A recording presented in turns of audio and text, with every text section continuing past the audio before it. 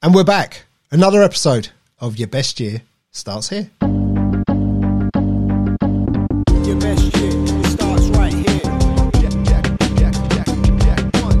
Your best year, it starts right here. Perhaps the best is this one. And we've talked about vision boards. We've talked about asking for help. We've talked about deliberately slowing yourself down to speed up and get bigger results.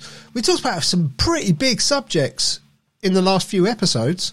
If anyone is new to us and they've only just found us on like our comeback tour, right? It's funny. T-shirts are waiting. Well, no, but it's funny. It's funny because when we got to episode 200 and we were both like, yeah, we've done 200 episodes, right? We then did, I think, 3 more. And part of me was almost like, it feels like we've stopped. We had a bit of a pause between 200 and 201. And it was like, it feels like we've stopped. I almost wish if we had stopped, we'd stopped on 200 and told people we were stopping, right? And it's almost like that, the band that does the big tour and brings out the new album and everything and then disappears for a while. And everyone's like, have they split up? Are they coming back? Are they going to do another tour? Are they going to do, are they making a new record? Is like, what's happening with Are we this? like Oasis? Are we like Oasis, Niall and Liam Gallagher? No, because we haven't fallen out. Oh, okay, fine. I couldn't remember the story here. No, but it's really interesting that what you just said there is that sometimes you work with a close group of people, and you're working with teams, and then you leave your company because you think the grass is greener somewhere else, and then you come back and you realise you quite enjoyed where you were, but the reverse is if you don't like your manager and you don't resolve the issue, you leave and you find someone who looks just like that manager. Yep. And I'm doing lots of work at the moment with coaching teams, literally here and in America. And I'm telling you, it's bizarre that when people don't clear with people and they leave a department, they go somewhere else and I get a phone call.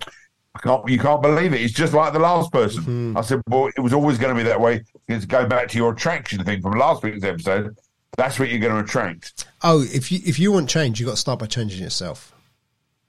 And the other people are fine. They're not the problem. You're the problem. But the point is, any situation, if you want change, you've got to start by changing yourself, right? And acceptance is a big part of that. So acceptance of, actually all of these other people and all of these things around me, they are how they are, right? I can't change everybody else. I can change me and my reaction to everybody else, or my response to, probably response is a better word than reaction, actually.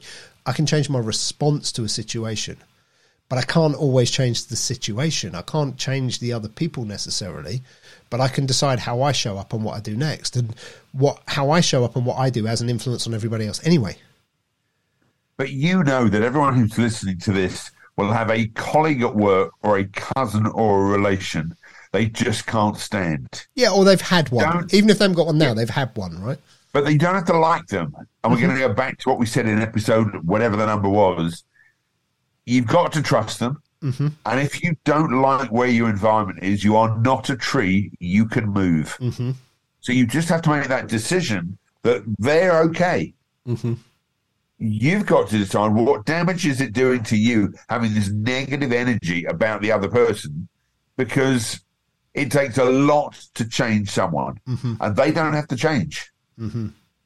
You do have to look at you in the mirror and look at yourself and say, what am I participating in and what am I putting out? I always remember when my parents used to live in Surrey and I live in North London. And on my journey there, I was already annoyed about my journey leaving. So as I'd walked through the door, my anger at my parents was they lived a long way away and I couldn't enjoy where I was because I had to leave. Well, they were fine. The house was fine. I grew up there. Mm-hmm. But if I had just changed my view of the world and said, that's just what it is. Mm-hmm. I don't have to like the journey, but if I want to see my parents, that's part of the process. Yep. I would have had more fun. And, I would have seen, and I can share this now, I would have seen my mum more often. My mum died at the end of November. Mother's Day will be the first time in 60 years for me. She's not going to be getting a card. Mm. But I missed out 4, 5, 6, 7 years of enjoyment with her because I hated going there. Mm. And I could have changed all that. Because she was too old, and believe me, she was a pain in the arse. I read a eulogy at the funeral, and my opening line was, being tied down in my cot should give you an indication of my mother. But that's who she was. She wasn't going to change. And I don't know why I expected her to change. And the funniest thing was, my rabbi went, "That was different." Yeah, you're not going to hear that one every day, are you? Yes. You're not going to hear that one I just every day. did a whole repertoire of everything that my mother did. I mean, we had people in fits of laughter. And the sad bit was, she never got to meet my grandchildren. And I couldn't even say the words grandchildren. That, everyone was like surprised. I couldn't even get it out. Yeah. So, going back to the original part of your message, we have to look at where we are in our lives. And if we want more success, start with you. The song "Man in the Mirror" by Michael Jackson is as clear as it goes. Yeah. The person in the mirror is the one who's got to change. Yeah. I think you're right on that. I think also it's... Oh, sorry, I mustn't say man in the mirror. The person in the mirror. Otherwise, we're going to have somebody telling me I was being sexist and all the rest. Someone in the mirror was looking at someone, and that someone has to change. I got into trouble on that. I think the important thing on this. Is you got to be your own biggest cheerleader. But also, I do a lot of work with teams, a bit like you. Same sort of thing. The culture that you establish for yourself is the one that ripples out to your team. Yeah. So what's your ground rules for yourself? What's your standards for yourself? How do you manage yourself? How do you motivate yourself? How do you inspire yourself? Right? What's acceptable to you? What's not acceptable to you? What are you going to tolerate? What are you going to live with? What are you going to put up with? Right? You answer those kind of questions, and that'll tell you a lot about the environment you're in. Okay. And my favorite thing that I've heard in the last year-ish, there's a colleague of mine, okay, who he basically has one of the best statements around the culture for his business I've ever heard. He said, "I've only got one rule when it comes to my team. If you lie, you leave." He's like, "It's the only rule I've got. Like you can make mistakes, things can go wrong. You got to own it and take responsibility for it. You try and brush even the slightest little thing under the carpet, you know where the door is." And that goes back to trust. It was something you said about trust that made it come into my head, And I think it's such a powerful thing that I don't have to like someone to work with them. I have to trust them. I don't have to be the same as someone. I can have a completely different style. I work with people on a regular basis where our styles are so far apart. You and I are similar, okay, in that neither of us really do detail that well, right? Really? Yeah, really. And we'll leave things to the last minute and whatever else, because that's our personalities, that's our behavioural styles. It's just the way we are, right? I work with people sometimes, right, who are, in fact, on a regular basis sometimes, who are much more detail focused. And that's really cool because I need that. And I can appreciate that because I know I don't do it, which is why, it's good to be surrounded by people that's how they are. But I also have to recognize that sometimes my approach and their approach is going to clash. And so you have to deal with it in an appropriate way.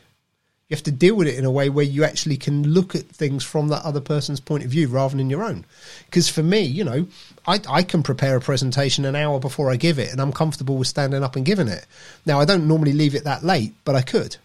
It wouldn't bother me. Sorry, you do it in an hour before. Amazing. Let's be honest. We've both done things where we've been winging it, right? But I try to actually be a little bit prepared. But I'm not panicked if something is an hour away or a day away and I haven't dotted all the I's and crossed all the T's yet. Some other people, actually, it's more of a challenge for them. And I think, one of the things that's really important, and to use your terminology, being the zookeeper, it's about recognizing what other people need and, like, how do I communicate with them in the way that's right for them, not just what's right for me. And about 30, 40 years ago, it's 35 years ago, when I had a finance company, we used to say to all of our team, you can do whatever you like regarding your petrol, you can do whatever you like about expenses, but once a year I'm going to check one person's expenses. So we allowed everyone to buy 2 bars of chocolate every single week. We allowed everyone to buy 2 lots of windscreen wash for them and their wife or them and their partner, depending on who it was. I said, but I'll check one person's a year, and if you've lied and we find out, you're going to get fired on the spot. Yeah. Now, forget HR rules. That was our rule. Yep. And what was amazing, I didn't then have to spend hours checking expenses. No. So if you trust your team and you've got a policy of no lie, you have to spend very little work on checking them. They all make mistakes, but if they genuinely come from a place of love, passion, energy, that's okay. So for everyone who's listening today, think about the team you work with or your family. Yep. What do you do when a mistake occurs and it's a genuine mistake? Yep. And what do you do when someone has lied to you? Yep. Because it is not easy to get the trust back, but I give trust to everybody. Mm-hmm. But when they mess up, I nearly swore there, I'm so glad I didn't. When you mess up, be aware that to regain trust takes a lot of time and energy. Mm-hmm. And I don't have that energy. I shared off camera to you, Neil, that I've just had an iron infusion because my energy was so low. I don't want to waste my energy trying to rebuild trust because someone's let me down. That should never have happened because I play a game really cool. So for everyone who's listening, look at your team. Do you trust them? And if they make a mistake, how do you deal with it? And are they inspired and empowered after it? Or are they cowering because they've got caught out? Yep. And that will give you a clue about your culture. It will give you a clue about the way you operate with your team. Yep. The other thing I think I'd say in there is learn to celebrate people's differences and get everyone playing to their strengths. And if you know there's something that you, for want of a better description, suck at, and someone else is really good at it, let them support you, let them help you.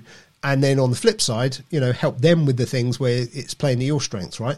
And the more as a team, if you're in a team or you run a team, the more you recognize what each person in that team contributes and you truly celebrate that, the better the team's performance will be overall. So let me clarify one thing. Work on your strengths, not your weaknesses. If you work on your strengths, you get stronger. If you work on weaknesses, you just get strong weaknesses. Yep. Shalom. I'll see you next week. That works for me. And we will be back next week with another episode of Your Best Year. Starts here. Your best year, it starts right here. There you go, my friend. Love you lots.